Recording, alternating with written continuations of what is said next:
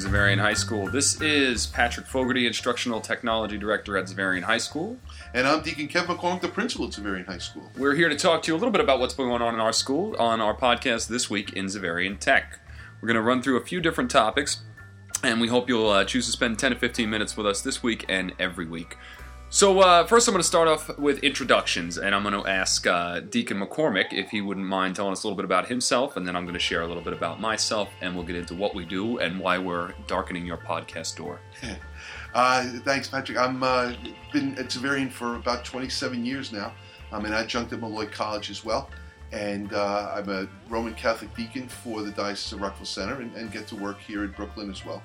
And my passion for the last few years has been technology. It's the driving force. It all started when my kids got me the iPod, and it's the entry drug for Mac products. And I bought in, and now I mainline Mac products. I'm very proud of my Mac Pro book. I'm proud of my smartphone, my iPhone. Just got the iPhone 5.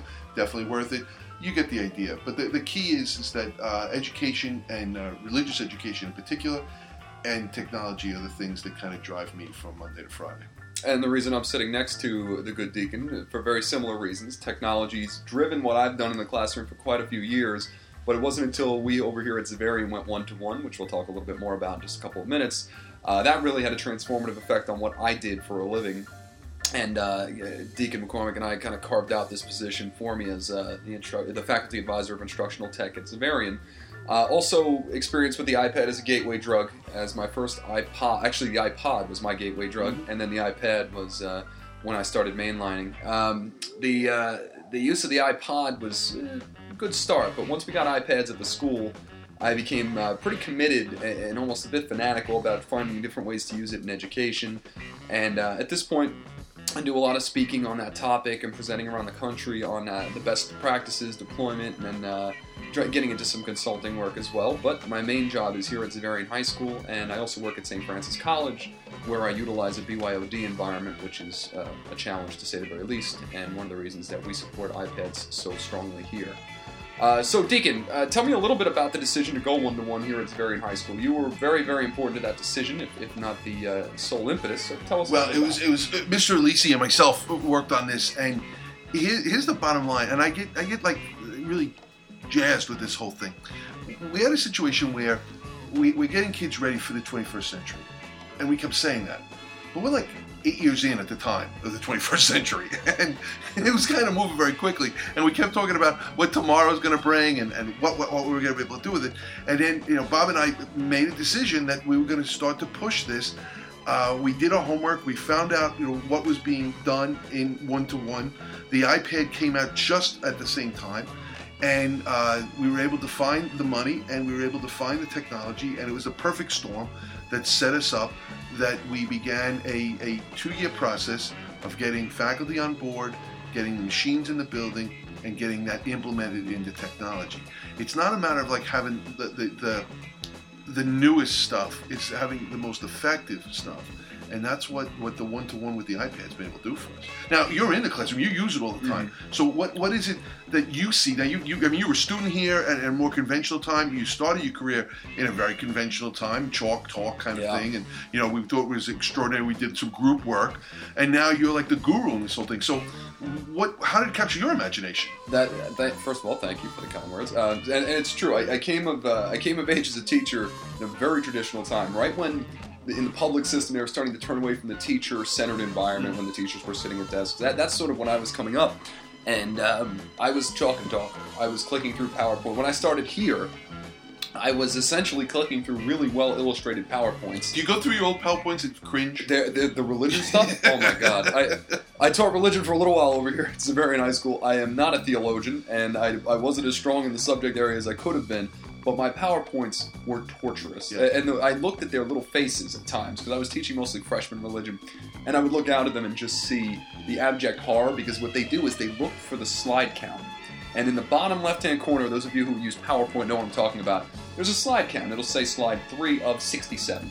And when they saw what percentage they were into the PowerPoint presentation, when they saw that we were on slide 8 and there were 108 slides, It was desperate. I felt terrible for him. But when you were making it, you were so cool. Like, I'm a tech guy. I thought I was a genius.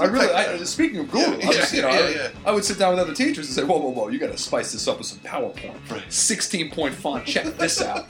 And, you can't even read the thing from where you're sitting in the class. Right. And you put 150 words on it. Of course. And even though I think it was the research indicated that 3 and 7 words is what people retain on a PowerPoint slide, I would say on average my slides had somewhere between 60 and 100 words. But now I go into your classroom now, and it's not like that. No. You know what really changed more than... I think what changed is the tools. It wasn't so much me. I always wanted to do better. And maybe I should have been doing better. Maybe I should have figured more out. But at the time, what I was doing was considered best practices in a lot of places. Using the technology, putting the students in groups, giving them independent seat work that came from what we did on the board. Now, with the iPads, it decentralizes the environment. So as a teacher, and I know this is a phrase people hear a million times in education, but shifting from the font of all knowledge to a facilitator of knowledge, to putting the students in a position to actually create their own knowledge, I think that was the transformative effect. And that might have been the phrase that finally stuck in my brain and really made me reevaluate using PowerPoint at all. I mean, when we first started talking about internet whiteboards and Apple TVs, I spoke to our IT department and I said, look, if it were up to me, we wouldn't do either. We'd basically say, this is no longer the front of the room.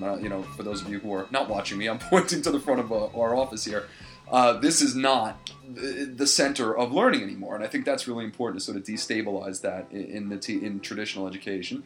So it was the device. It was also the ease of use. One of the things that I wrote down on our potential topic list is these Chromebooks, which I think are a great idea. Except, and there's about 4,000 excepts. There's no except with the iPad. If you have the money and the means to do it, that's the way to do it. And I don't know that there's any disputing that right now. I obviously agree with you. That's the way we're doing it. You look at, we're working here. We're doing our podcast, and we have the old white MacBook as the foundation. We have an iPad next to it. The iPhone is on the desk, and you're working from there. And you look at what's best for the kids. And if you look at those 3 things, those are 3 options right now. So traditional laptop or a notebook. And at the smallest you're going to reasonably get is like the 11-inch, the Air maybe. If you start looking at these 7-inch books, I get it. I don't see the durability. I don't see the operating system being something that's simple to work with. I think the footprint it leaves on the desk, even though it's 7 inches, it turns itself into a right angle, which then causes a barrier between you and the kids. And on the other hand, the iPhone or the iPod, which there are some people who push that out, and when that first came out, there would be schools, I visited them, where they would come out with a rack, and there would be 30 iPods, which is just an iPhone without the phone, right. And the kids would do their work from there. And that's cool, I get it, it works out. But there, the form factor is too small. So it's, the Goldilocks syndrome, it's too hard, too soft, too big, too small. And then you get the iPad, and maybe we'll talk about it if we have time later on about the Mini. But I'm not a big fan of the Mini. I think Steve Jobs was right. I don't see if you're looking for something that's going to replace the Kindle or the Kindle Fire, all right. But for a school at least, what I love about the iPad is the footprint is very modest. If a kid needs the keyboard, he or she can put that onto it. It's not, then the Bluetooth aren't that devastating. It could create that right angle barrier, but more times than not doesn't. But it also is simple, easy to use.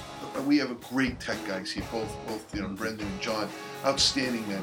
And when we were Windows-based, they spent their time troubleshooting all these problems. Mm-hmm. And now with the OS and the iOS, the Mac platform, their time is spent much more productively, not worrying about some kinks or some problems with some bizarre spyware or adware or just a glitch in Windows. They're dealing with the implementation of the product. So it works. It also is, it's obviously not indestructible. We've both seen more than our share of some cracked screens. But out of a school of over 1,000 kids using it, from 11 to 18, plus about another 120 adults using it, the cracks are due to gravity. Gravity is much more than a theory. I wish people would believe us on that. But we're not talking about major devastation here, and we're not talking about a huge percentage of kids who have cracked screens. No, I believe it's under. I believe our crack rate, and that's not. This is not destroyed iPads. This is just cracked. Just a crack, right? Was under 12% at one point. We got it down to somewhere between 10 and 12, and that again is not broken iPads, but just slightly. Even mine right now has a tiny nip out of the corner. We would have counted that. We're counting anything that's aesthetically or functionally problematic, and yet. If you say, okay, let's even go with the high end and say 12% of people have had problems, that means 88% have, right? Which is pretty insane. Now, I want to actually segue to something we were just talking about. Let's talk about the iPad Mini for a minute, because as someone who's really in charge of a one-to-one school, you've got a decision to make now. You've got iPads 3s and you've got 3s and 4s out there for a list of roughly about 500 for what we would get. You've got used 2s, which right now can be had for somewhere between $320 and $360, which is a bargain. And you've got minis, which are $330, so essentially the price of a 2 with the hardware of a 2 inside it. Some people have called the Mini the iPad network, which is derisive. Obviously those people don't have a positive feeling on it. Where do you stand for a school who's considering deployment and now can save $170 per device by using the Mini? What do you say to that? Buy cheap, buy twice. That's it in a nutshell. And the durability of what the iPad 4 can do. And I have to be honest, unless money is a huge deal, the iPad 2 is a fine machine. We've been using it. I have mine for 2 years. But the iPad 4 is faster and it's much clearer. If you can afford it, you can do it. And we could actually spend another episode on how we were able to fund it. We didn't buy them outright, we leased them, and we'd be happy to share some ideas on that if people are interested. I like the fact that we're not consuming strictly on this product. So we have, and that's cool, and we want that. I mean, the reading is there, but I also like the fact that they're making keynote presentations. I like the fact that they're surfing the web and they're communicating back and forth. I like the fact that a teacher can use Skype or FaceTime, depending on the product that they're using at the time, in the classroom and interact with either kids in another classroom on the other side of the building, which is really not necessary, but it's kind of cool. That's a cool factor. But we also have, our brothers' schools in Baltimore or Boston or Connecticut, as well as in Kentucky, and as well as across the world. We were very lucky to create a relationship with Fraser Spears in Scotland. And Fraser was able to spend some time with us, and it was really extremely important for our ability to do what we've done so far with this. And we still owe him a great debt of gratitude. But most of the time, I speak with Fraser, and it's been a while. But it was Skype, it was back and forth, and it was ubiquitous. And I put that in Bobby Lisi and I, we put that in the hands of 1,000 kids. 1,000 kids. Last year when we did the debates in class, we were able to put them on Ustream and stream them to other classes who were commenting on them and tweeting about them. And it was not a brave new world. It was so like, oh yeah, we can do this. Right. It wasn't. I remember you're too young for this, but for the older listeners here, when we had film strips, and maybe you did or not, I don't know, but you had film strips, and depending on how cool you were, your film strips were accompanied by a 33 RPM record or a tape. And what would happen was you'd have this it was like a PowerPoint, and you would have this film, and you have this huge projector that got really, really hot. You had to make sure you turned off the light before you turned off the electricity, the bulb will explode, all this kind of crazy stuff. But you would go through it, and a lot of the ones we did were made by the 7-Up company. I don't know why, but 7-Up did it. So you'd have like a beginning of 7-Up, and then there would be, Native Americans, because we didn't call them Native Americans in the 60s. And, so you'd be like, the Cherokee of New York, and then it'd be beep. And then the teacher would project it another one, and known for, the blah, blah, blah, and beep, and then go through it. And you look at that, and then you look at the fact that now a kid can communicate with a colleague, and we're talking about kids and colleagues, and correctly saying so, in Scotland, in Indonesia, in Australia, wherever. And that's the kind of thing that's necessary. Now, just go back to what started this conversation. The Mini can do that, but it's not going to do it as well. Mm-hmm. And I think, for us, who am I to talk about any other school? You pick what you want. But for us, I would be very surprised in the near future if we move away from the full-sized iPad. It does what we need it to do, and it continues to get better and better at what it does. From a teacher perspective, I agree with most of that. The problem with anything smaller than the iPad for me is that you've created a typing conundrum. It's Mhm. much more. A lot of people complain about typing on the iPad. I personally don't find it that challenging. Neither do I. I got big fat fingers. But I mean, I also have kind of big hands. I don't see the need for anything more than I've got on there. I don't attach a keyboard or anything. I feel like that kind of, in some way, misses the point a little bit. But we're job disciples. Yeah. You know what? That's the thing. Maybe it's a little too doctrinaire. But I'm not a keyboard guy at this point. I was reading the interview with Tim Cook. I don't know if you saw that lengthy piece he just did, or someone just did with him. And he said he does about 80% of his work on the iPad. And that seems. I mean, I don't know if I'm at 80% yet. I'm still using the clamshell MacBook over here. But I'd say I'm getting there. I'm getting there. Deacon McCormick, this was an enlightening and quick 15 minutes. How cool is that? It goes very quick. That was fast as could be. I can't believe it. Well, you know what? I thank you very much for spending a few minutes with me, and I think we'll be back here next week. I think we're going to try it out. We'll see how it works out. Thank you, brother. Same bad channel, same bad place. We'll see you soon.